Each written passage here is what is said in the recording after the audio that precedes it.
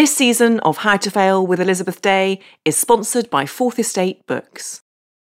In What We're Teaching Our Sons, Owen Booth unpacks received notions of masculinity in a funny, sometimes surreal, and very touching way. Exploring everything from heartbreak to volcanoes, friendship to tarantulas, violence to the Big Bang, and the eternal question of why men find it so hard to express their feelings.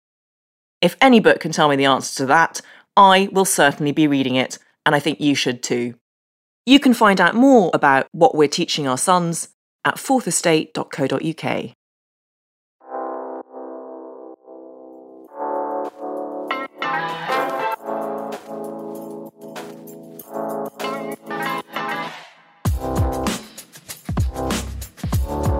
Hello and welcome to How to Fail with Elizabeth Day, the podcast that celebrates the things that haven't gone right. This is a podcast about learning from our mistakes and understanding that why we fail ultimately makes us stronger. Because learning how to fail in life actually means learning how to succeed better. I'm your host, author and journalist Elizabeth Day, and every week I'll be asking a new interviewee what they've learned from failure. James Frey is not like other writers. That, at least, is what his publishers once declared in the blurb accompanying one of his 5 novels. And it's true, he's not. He writes sentences that fizz with electricity and spill onto the page. He ignores the conventional rules of grammar. But he's also not like other writers because he's as notorious for his failure as he is known for his talent. In 2003, Frey published A Million Little Pieces, a memoir of his criminal past and addiction to crack cocaine. An instant bestseller, it was picked by Oprah Winfrey for her influential book club. But a subsequent investigation by the Smoking Gun website found large portions of the book were fabricated. Frey was publicly humiliated, sued for damages, and hauled back to the Oprah Winfrey Show to explain himself in the full glare of primetime television. It was an experience he later called an ambush. This, then, is a man who has lived through the dazzling heights of literary fame and the painful lows of being a publishing pariah. New York is where he still lives, which is why this interview was conducted over FaceTime. His latest novel, Katerina, is a sweeping love story alternating between 1992 Paris and Los Angeles in 2018. I always wanted to be the outlaw, he said in an interview in 2011, and that's to a certain extent how I've lived. I've failed more than probably anybody you've ever had on this show. Well, that's not true, but I'm so excited to have you on this. So, James, one of the things that I have read you say in the past is that you like to break rules, not only in terms of how you write, but in terms of how you live. Is that right? And where does that come from?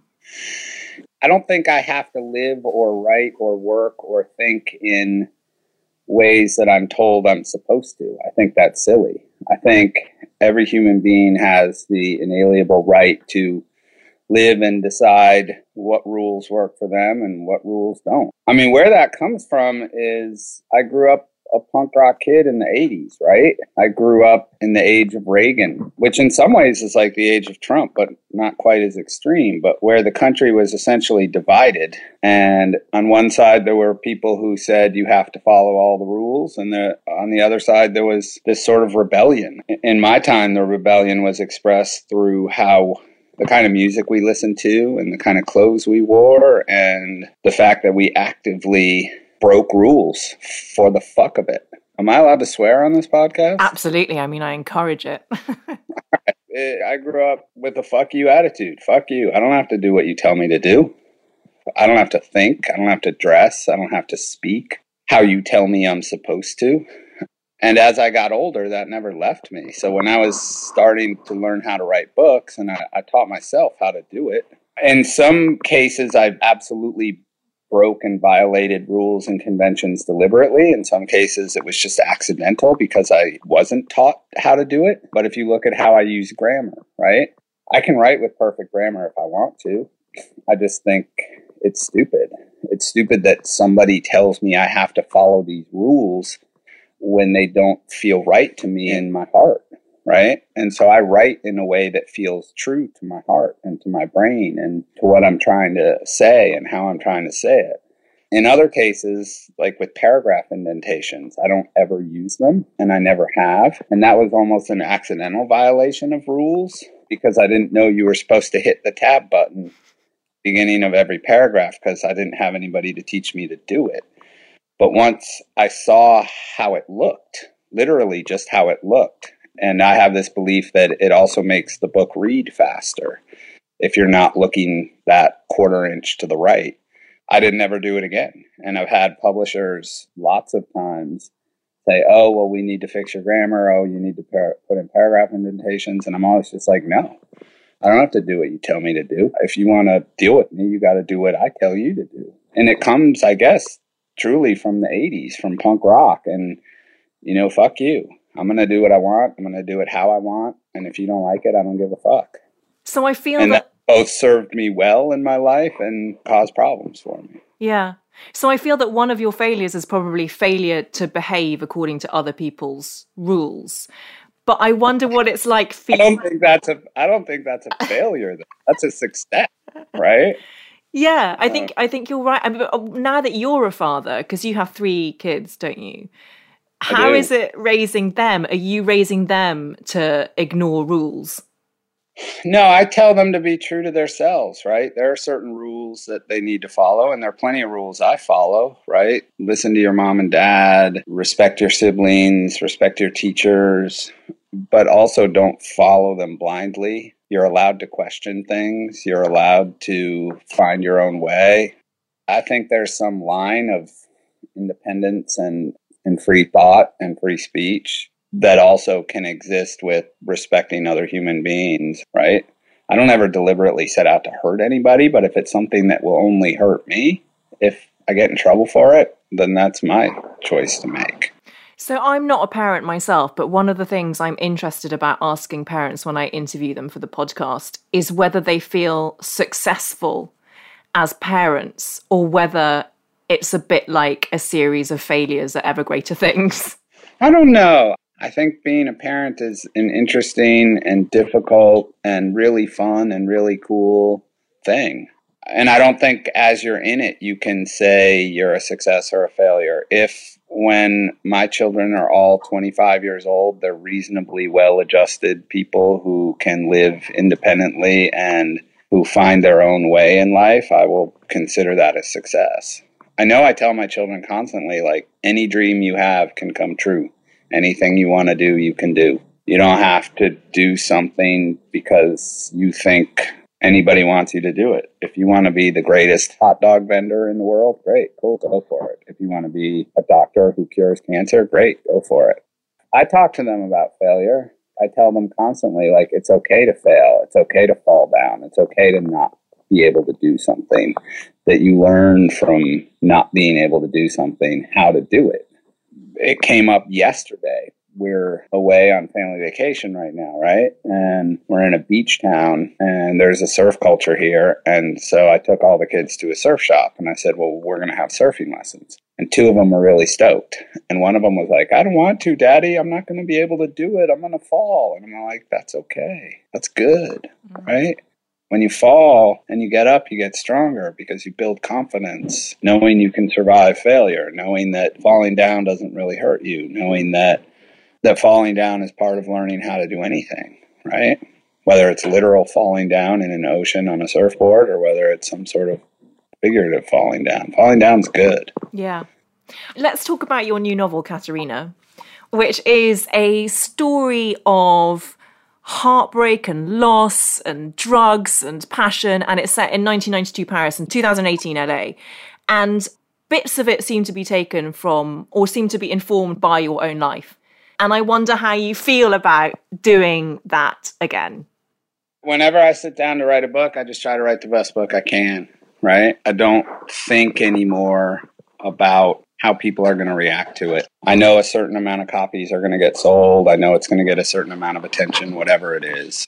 I had written a couple of other adult books that had nothing to do with me, at least very literally. The characters weren't in any way based on me or And I was sitting around about a year ago, maybe a little longer, and I wanted to write a book again. And the best story I had was the one I wrote. And it was also the best story I had for the time in my life that I'm in and for how I was feeling. I don't care if people are upset because I've gone back to my own life, right? Like, I know going in with A Million Little Pieces, my friend Leonard, they were based on my life and published as memoirs, and all anybody wanted to do was read them and figure out what in them wasn't true. Now I'm doing the same thing and publishing it as a novel, and all anybody wants to do is read it and figure out what is true. The point for me is that it doesn't really matter either way. It's a book. For me, it's not about fact or fiction. I don't care about those rules. I don't care about those categorizations. I don't care if it upsets people that I play with those ideas.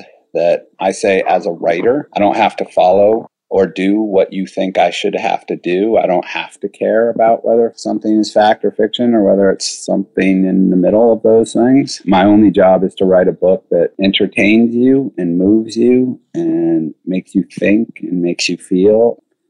And at the end of it, when you close it, you're happy that you spent your time with it and your money with it, and you're happy that it exists. If I do those things, cool. I don't care about the rest of it. We know people are going to be mad that I'm doing it, and part of me likes that. I'm like, great. I hope you're mad. I hope every reader either loves the book with all their heart or hates it with all their heart. That they either want to put it on a shelf and never let go of it, or they want to burn it. Well, that's the mark of true art, really, isn't it? You inspire a feeling. It's not just inspiring someone to be, that was okay. It was mediocre. It didn't really make me feel. Yeah, for me, I always say if I reach that point in my career, I know that I'm done, right? If I just write a book that people can shrug off and say, it was all right, then it's time for me to stop. The artists and writers I love and admire always polarized people. And they always made people take a position on what they did. They made people either love it or hate it. And certainly I hope to do that with every book. And it doesn't bother me at all if people hate it. Just like it doesn't make me think I'm the greatest dude in the world if they love it, right? You go in just trying to live in a place where you accept whatever anybody says about it. It's so interesting talking to you now in the era of Trump and fake news, when there really has been what feels like a global assault on the truth. And when I look back now to see you on the Oprah Winfrey Show being kind of publicly harangued for writing A Million Little Pieces, it's kind of indicative to me of a much more naive age. I mean, it doesn't seem that big a deal now.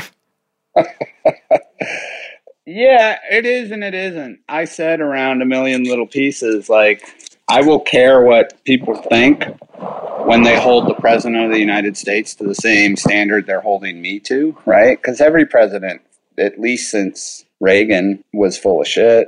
It just so happens now Trump is way more full of shit. And again, I'll say, like, a politician does have a certain responsibility to the factual truth. As a writer, as a artist, if I want to be pretentious and call myself one, I don't have any real responsibility to factual truth. I have a responsibility, I say, to emotional truth. And there is a difference. I don't think as an artist, I don't have to live in facts. Just like we were talking earlier, I don't have to follow rules, right? I don't care. We have certainly seen an assault on the truth in many ways, from our politicians, from the media, frankly, from our citizens, in every way. And if anything, it's an idea that's existed for a long time, which is truth is subjective, right? I always used to say, like, and literally use examples that are now being used quite often, that Fox News has one truth, CNN has one truth, MSNBC has one truth, right? And if you watch their coverage of a single event, you're going to see three radically different truths. And the fact is, like, truth is subjective. And a lot of it is tied to how it makes people feel. My job as a writer is just to make you feel, to use truth and or facts and or the manipulation of facts in whatever way I choose to make you feel something. I don't agree with what Donald Trump is doing. I'm no fan of Donald Trump. I think we're in big trouble in the United States right now. And I think it's okay to hold a politician to a greater standard than a writer. My only job is to write the best books I can and to make you feel. One difference between Donald Trump and me, too, is when all that happened, I very openly said, yeah, I changed shit. I manipulated this. I altered it. My job is to make you feel, to write a great book. If you don't like that I did it, I don't really care. You joked at the beginning of our interview that you're probably the person who's failed most that I've ever spoken to. Did the whole controversy around A Million Little Pieces, did that feel like a failure? No, I don't consider that one. I consider that a gargantuan success, which I say and people think is very odd. But, when I set out to be a writer, when I moved to Paris at 21 years old, didn't speak French, didn't know anybody, didn't have a job, didn't have much money. I was chasing this dream. And the dream was to be the most controversial writer on the planet, to be a writer who wrote books that when they came out could not be ignored, that when they came out absolutely polarized opinion, that were books that were divisive and radical and unlike anything anyone had done before me. In the process of trying to do that, I worked. A Million Little Pieces got published when I was 33 years old. I started trying at 21. So I had 12 years where I wrote and wrote and wrote and wrote and threw books out, wrote books, threw them out, wrote fragments of books, threw them out. Thousands of pages of failure. When I finally started writing A Million Little Pieces, I remember there was a point about 40 pages into writing it. And I wrote the first 40 pages in about a day. That I finished that day, and I was like, yeah, you found it. You got it. And then from there, I was writing the rest of the book. Before we sent it out, I remember I sent it to a friend of mine who has a master's degree in literature from NYU and is now a professor. And I remember he read it, and he was like, dude, you can't send this out. I was like, why? He's like, no grammar, no punctuation, way too violent. Literally no paragraph indentations. And he said, this would get slaughtered in my workshop at NYU. And I remember he said that, and I was like, yes, perfect. We sent it out. It got rejected by 17 publishers. We had people coming back like, what the fuck is this? In some ways it's great, but we can't publish this as is. And I was very sort of firm, like, I won't change the grammar. I won't change how it's laid out. You take it as is or you don't take it. So we had 17 rejections. We had sent it to 18 publishers. I was sitting around like pretty depressed, like trying to figure out what to do. And we got the yes after 17 no's. The book came out. It did shockingly well right off the gate. I think it hit number 4 on the New York Times bestseller list, which for an unknown writer from Los Angeles writing a pretty brutal book about drugs and alcohol was not expected. And then a year later, the Oprah stuff happened, right? And we sold, I don't know the numbers anymore, but 5 million copies in America in 3 months, about 5 million more outside of America in the same period of time. And I was very uncomfortable with that because the goal had been to be the most controversial, divisive, polarizing writer on the planet. And suddenly everybody loved me. I didn't want everybody to love me. I wanted half of them to hate me. And I started seeing this therapist. And I was like, dude, I don't know how this all went wrong, but it went wrong. I don't want to be famous. I don't want to be beloved. The goal was to write something that was a contemporary equivalent to Baudelaire or Rimbaud or Henry Miller or Jack Kerouac or Charles Bukowski. And now I just walk down the street and people want to literally people would say, could I touch you? Can you call my cousin? Can you call my brother, my mother, my father? Can you help me? I had become some sort of self-help guru, which absolutely I didn't want. Then the controversies hit and it all blew up, right? I got yelled at. I got screamed at. There were editorials and papers all over the world about how terrible I was. And while there was all that, there was also a massive groundswell of support. People saying it didn't matter. This book changed my life. This book saved my life. This book made me think and understand things I never could before. And so after that second Oprah, when I just got blasted, I remember the next time I saw that therapist, I sat down, right? He's like, how you been, man? And I was like, it's been a weird couple of weeks. He's like, well, you got what you wanted. How's it feel? And I was like, yeah, I don't know yet. But he was right. I got what I wanted. And so from there, it was just trying to figure out what to do next and how to live through it. But to me, it wasn't a failure at all. I got what I wanted. I became the most controversial, most divisive, most polarizing writer on the planet. And I didn't hide from it. Do you think that part of your desire for that, I might be overstretching here, but I guess part of the desire of someone who behaves badly as an adolescent is that they want to show that they're as unlovable as they feel? Do you think there was part of you that wanted to be divisive because you didn't believe you were worth an outpouring of love and affection and people saying, you really helped me? I don't know. I haven't analyzed it in that way. I always liked villains, right? I liked Baudelaire, Rimbaud, and Henry Miller. I liked Marvelous Marvin Hagler, who was a boxer in the 80s, who was the greatest boxer of his time, but nobody liked him. They all liked Sugar Ray Leonard because he was nice and friendly. I liked Darth Vader. I thought Darth Vader was cool, right? I would have way rather been Darth Vader than Luke Skywalker.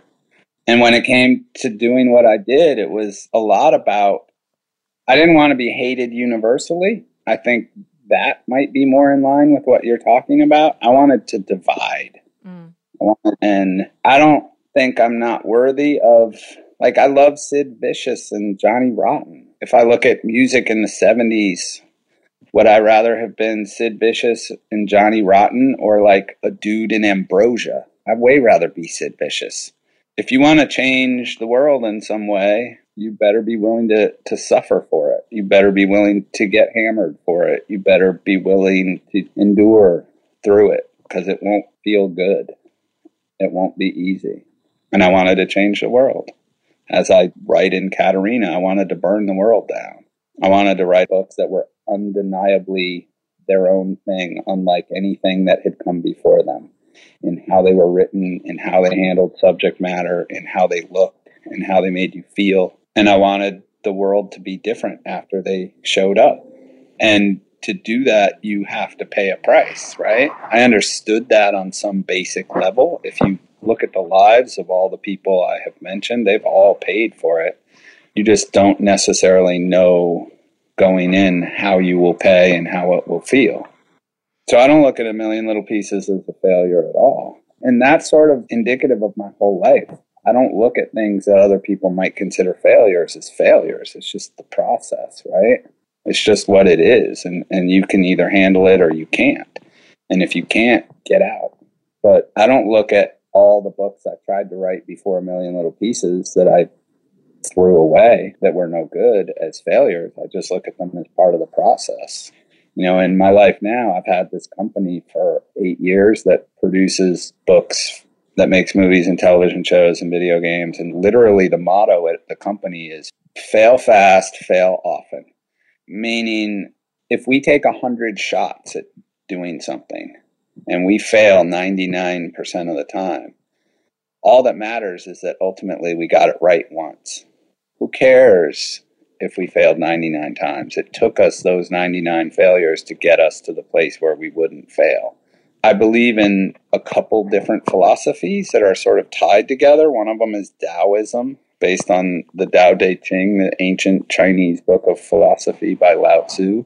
And I believe very much in Stoicism. And they both sort of say the same thing, which is if you can remove your ego from a process, that there really isn't any difference between success and failure. They're just both parts of a process. And that you shouldn't look at failure as something terrible. It just is what it is. And you shouldn't look at success as something great. It just is what it is. And so I don't care about failure at all. I can't count, literally I've failed thousands and thousands of times in my life. Things I tried that didn't work. Things that I thought were awesome that weren't. Who cares? I don't know if I talk how much publicly I talk about it because people don't seem to care about it. But I remember when A Million Little Pieces came out, people were like, oh, dude, you're an overnight success. It's spectacular. I'm like, I'm no fucking overnight success, man. It took me 12 years to do this. There were 12 years I spent sitting alone in a room where I was the only one who believed I could do it, and nobody gave a fuck. This was not overnight anything. This was a long, sustained campaign of work. And all of the failures of those 12 years were what allowed me to ultimately write a book that, I mean, you can say whatever you think that book was. It sold 10 or 12 million copies, and it did everything I ever dreamed it could. Well, one of those copies was sold to me, and I do think it's an exceptional, exceptional book. I absolutely love it. Can I ask you whether you ever suffer from self-doubt? Yeah, of course. Everybody does, right? I tend to suffer from self-doubt more in my life away from writing books than I do writing books. Nobody doesn't feel insecurity. Nobody doesn't lack confidence at certain points in their life. To say that I didn't would be ridiculous, right? Of course I do. There are situations I don't feel comfortable in, or I'm not a very social dude. Like, as a writer, I'm often happiest by myself, so I often feel anxiety when I go into large social situations simply because I don't love to talk to people. But when it comes to writing a book, because I have failed so much, I don't lack. I have almost no self-doubt. When I sit down to write a book, it's not, can you do what you want to do? Can you say what you want to say? Can you tell the story you want to tell? Can you do it in the way you want to do it? It's just, how long will it take? I've always said that I think that's one of my great advantages over most other people who either try to write books or do write books. I'm not scared to take risks because I've seen that taking risks can work out. I'm not scared of failing because I've seen failure as just a process you go through until you get to where you want to be. I have sold enough books at this point in my life that when I start, I know the thing's getting published, and I know a certain amount of people are going to read it regardless of what it is. And in the actual writing, the minute-to-minute process of writing, every writer goes through a process of self-criticism and doubt when you write a book. But for me, it's not a big deal. It's just, you'll do what you want to do. It's just, how long will it take? How many times will you have to write a single sentence until it's right? How many times will you have to write a single page until it's right? I know the last 4 adult books, the only book I've ever written that was edited was A Million Little Pieces. Wow. So like Katerina that you just read, that's the first draft of that book I wrote. And it's the only draft of it I wrote. So I wrote it. I sent it to my agent, who then sent it to John Murray, our publisher in the UK, and it was, here's your book. And I don't allow people to touch it. We copy edit it to fix typos or fix missing words or fix repeated words or to fix little things like that. But the publishers aren't allowed to edit it. They're not allowed to give me feedback. They're not allowed to tell me to change it in any way. And I think I'm able to do that because there's a certain level of confidence that I've built up from doing this and not always doing it in great conditions, right? For all those first years, I spent most of them no money, with nobody believing in me, with no expectations, with nothing. It was just me writing books. And I'm the only one who believed that I could do it. At this point, I don't care what anybody has to say about it, right? The publisher, if they don't like it, they don't have to publish it. Somebody else can do it. And so I write one draft, I send it in, and that's that.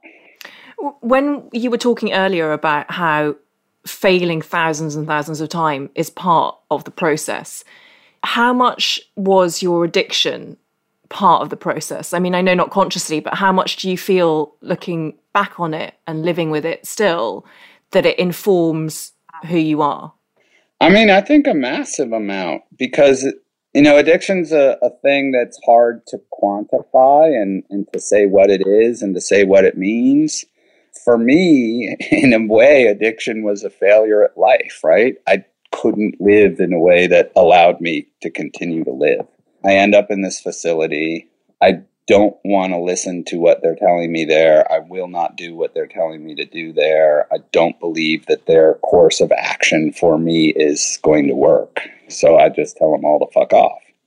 And yet I stayed sober anyway. So when somebody tells you, when a lot of people are telling you, what you want to do can't be done and you will die if you try to do it, and then you do it anyway and it works, it provides you with an enormous amount of confidence. And I wouldn't even say it's confidence. It's something deeper than that. It's just a deep sense of ability. I don't know if there's a word for it. A lot of times there aren't words for what we think and feel. But it certainly led me to believe that I could do whatever I wanted to do. I was, let's say, 24, a year out of rehab. I had, in my view, beaten some pretty nasty addictions to crack and booze, and I did it my own way. I didn't go to AA, I didn't see a therapist, I didn't do any of the shit I was told I was had to do. But I did it anyway. And so at that point in my life, I was like, yeah, I did that. Nothing else is going to be that big a deal. Nobody can hurt me the way I've already hurt myself. Nobody can insult me. Nobody can break my heart worse than I've already done to myself. Like writing a book, that's no sweat, right? I mean, I think at that point in my life, if I had wanted to have been a doctor, I could have been a doctor. If I wanted to be a hedge fund manager, I believe I had the confidence to do almost anything I wanted to, because the experience of going through rehab and surviving those addictions had provided me with that confidence. Does that make sense? It makes total sense. And also part of the reason you are an anomaly is because you didn't follow the 12-step program, because you didn't believe in God, which you have to follow that program. But you talk very movingly in Katerina, your protagonist talks quite movingly about his struggles with faith and almost a desire to believe in God, but knowing that you don't. And where are you on that particular journey? You know, I wrote a book about God, the Final Testament of the Holy Bible. The cover of A Million Little Pieces, at least in America, is that hand, right? And that hand is lifted from the Sistine Chapel. It's in the precise position of Adam trying to touch the hand of God on the ceiling of the Sistine Chapel. And because that book is really about somebody who's trying to touch God, right? Trying to find some divinity, some purity that will get him through the day. I mean, there are days when I deeply believe in God, and there are days when I don't. And I think that's okay. And if there is a God, I think God is probably cool with that, right? I don't know strength or faith or belief or joy in different things at different times. Sometimes it's my wife and kids. Sometimes it's my work. Sometimes it's friends. Sometimes it's a book. Sometimes it's a song. Sometimes it's going to a church and sitting in there and talking to God, knowing that I don't know if I'm talking to anybody or not. I do know a lot of times when I'm stressed out, I will go to a church and just sit there in the quiet and stare at the stained glass windows or the cross or the altar or stare at the floor. But that just sometimes being in a big empty building where people worship God makes me feel better. It somehow relieves anxiety that I feel. I don't ever pretend to have answers to any of life's great questions. And I don't think you have to have answers to life's great questions. I think it's cool to not know. Yeah. And I don't know. I know how I was able to overcome drugs, and that only worked for me. I'm not going to say that it'll work for other people, that other people should go the way I go. And I'm not going to judge them for however they did it. The only thing that matters is, did you survive it? And for me, the journey of faith, if you want to call it that, however you want to do it, is cool. For me, it's how will I feel when the lights go out in that moment before I die? Will I be cool with how I have lived? Will I be cool with what I've done and how I've made people feel? And will I be okay with it at the end of it? And sometimes God plays a big part in thinking about that, sometimes not. Talking of sort of judgment, one of my favourite stories about you is that after you were brought back onto the Oprah Winfrey show for your kind of humiliation and repentance, you commissioned a work of art from Ed Ruscha, and it's called Public Stoning, and it has those words on the piece of art, and you now own it. And I wonder how much you feel years have passed since your own public humiliation, but today, it feels that we live in an age of constant social media where everyone has opinions about everyone else on Twitter and various other forums. And I just wondered if you felt that there was an innate human need for us to judge others. Yeah, I think most people are judgmental, right? I think it makes you feel better about whatever you think or whatever you believe to judge other people. It reinforces your own value system. I think it's funny you call it a humiliation, right? Almost as I said that word, I was like, I think that's the wrong word to use. I always say, like, people are like, oh, how was that? That must have been so awful. I was like, man, it was an hour and 10 minutes long. Some TV talk show host yelled at me. I don't give a fuck. There have been so many worse things that have happened in my life than that. Who cares? Somebody yelled at me. It wasn't the first time it happened, and it wasn't the last. And I don't give a fuck. If anything, it spread the book to millions and millions and millions of more people who had the chance to read it and decide for themselves how they felt about it. Yeah, I think people judge other people because it's easy to do, because it makes them feel better, because it reinforces their own value systems. I think it's pretty hard not to be judgmental, right? That we're naturally inclined to judge others. I just find it a simpler, better, more peaceful way to live to not. I'm not trying to be a jerk when I say this, but I don't care what your religious beliefs are. I don't care how you live. I don't care what kind of clothes you wear, or what kind of music you listen to, or what kind of books you read, as long as you're cool with them. One thing I will say about God and the Bible and a lot of these great religious books is they do have very valid messages. In the Gospels of Christ, he says there are two laws that man must follow. The first is believe in God, and the second is love thy neighbor as you love thyself. And I think that's a beautiful thing. And I think it's okay for people to live however they want to live and believe in whatever they want to believe and do whatever they want to do, as long as they're not hurting other people deliberately in the process. That's the real rule. Don't fuck with other people. I don't give a shit about what you think or believe or how you live, not because I'm judgmental. It's because you as a human being have the right to make your own choices, and I don't believe it's my place to judge them.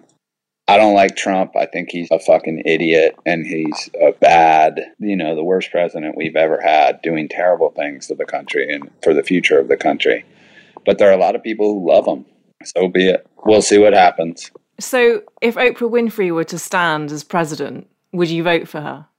I mean, I guess it would depend on who she's running against.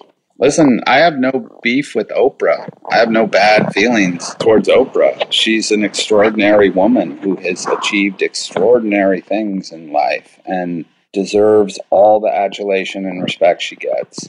If she ran for president, I would do what I have always done, which is like, all right, listen to what she has to say and decide if you agree with it. She's certainly brilliant and accomplished. She has certainly run massive organizations in very efficient and productive ways. She'd probably be a really good president. Before we go, I want you to tell me one practical thing that you're not good at. Like, are you not good at mowing the lawn, or are you not good at cooking? What's one thing that you fail at on a very mundane basis? Yeah, I'm not a good cook, man. My wife and children don't even let me near the kitchen. Like, I can go buy the food. I can go pick it up. I can put it in the fridge. If I try to cook, they're just like, go away, man. We're not eating it. Sometimes I still do it anyway, just to fuck around. Because you're breaking the rules. No, just to amuse everybody. And I cook simple things that are almost impossible to fuck up. Like, my kids love chicken parmesan, right? I wouldn't dare try to do that. But I can cook a cheeseburger. Any fool can cook a cheeseburger. There are a lot of things I'm not good at. I'm probably good at many fewer things than I'm not good at. I'm good at sitting alone in a room and stringing words along on a page to make people feel something. Plenty of things that I'm not good at, and that's okay. This sort of gets back to what I was saying about how I write first drafts, and that's it. I think imperfections and flaws are part of the beauty of life, right? I often compare the books I write to the paintings people make. And if you go look at the Sistine Chapel, or you go look at any painting, there are always going to be imperfections and flaws in it. And painters don't have the opportunity that writers do to go back and try to fix it over and over again.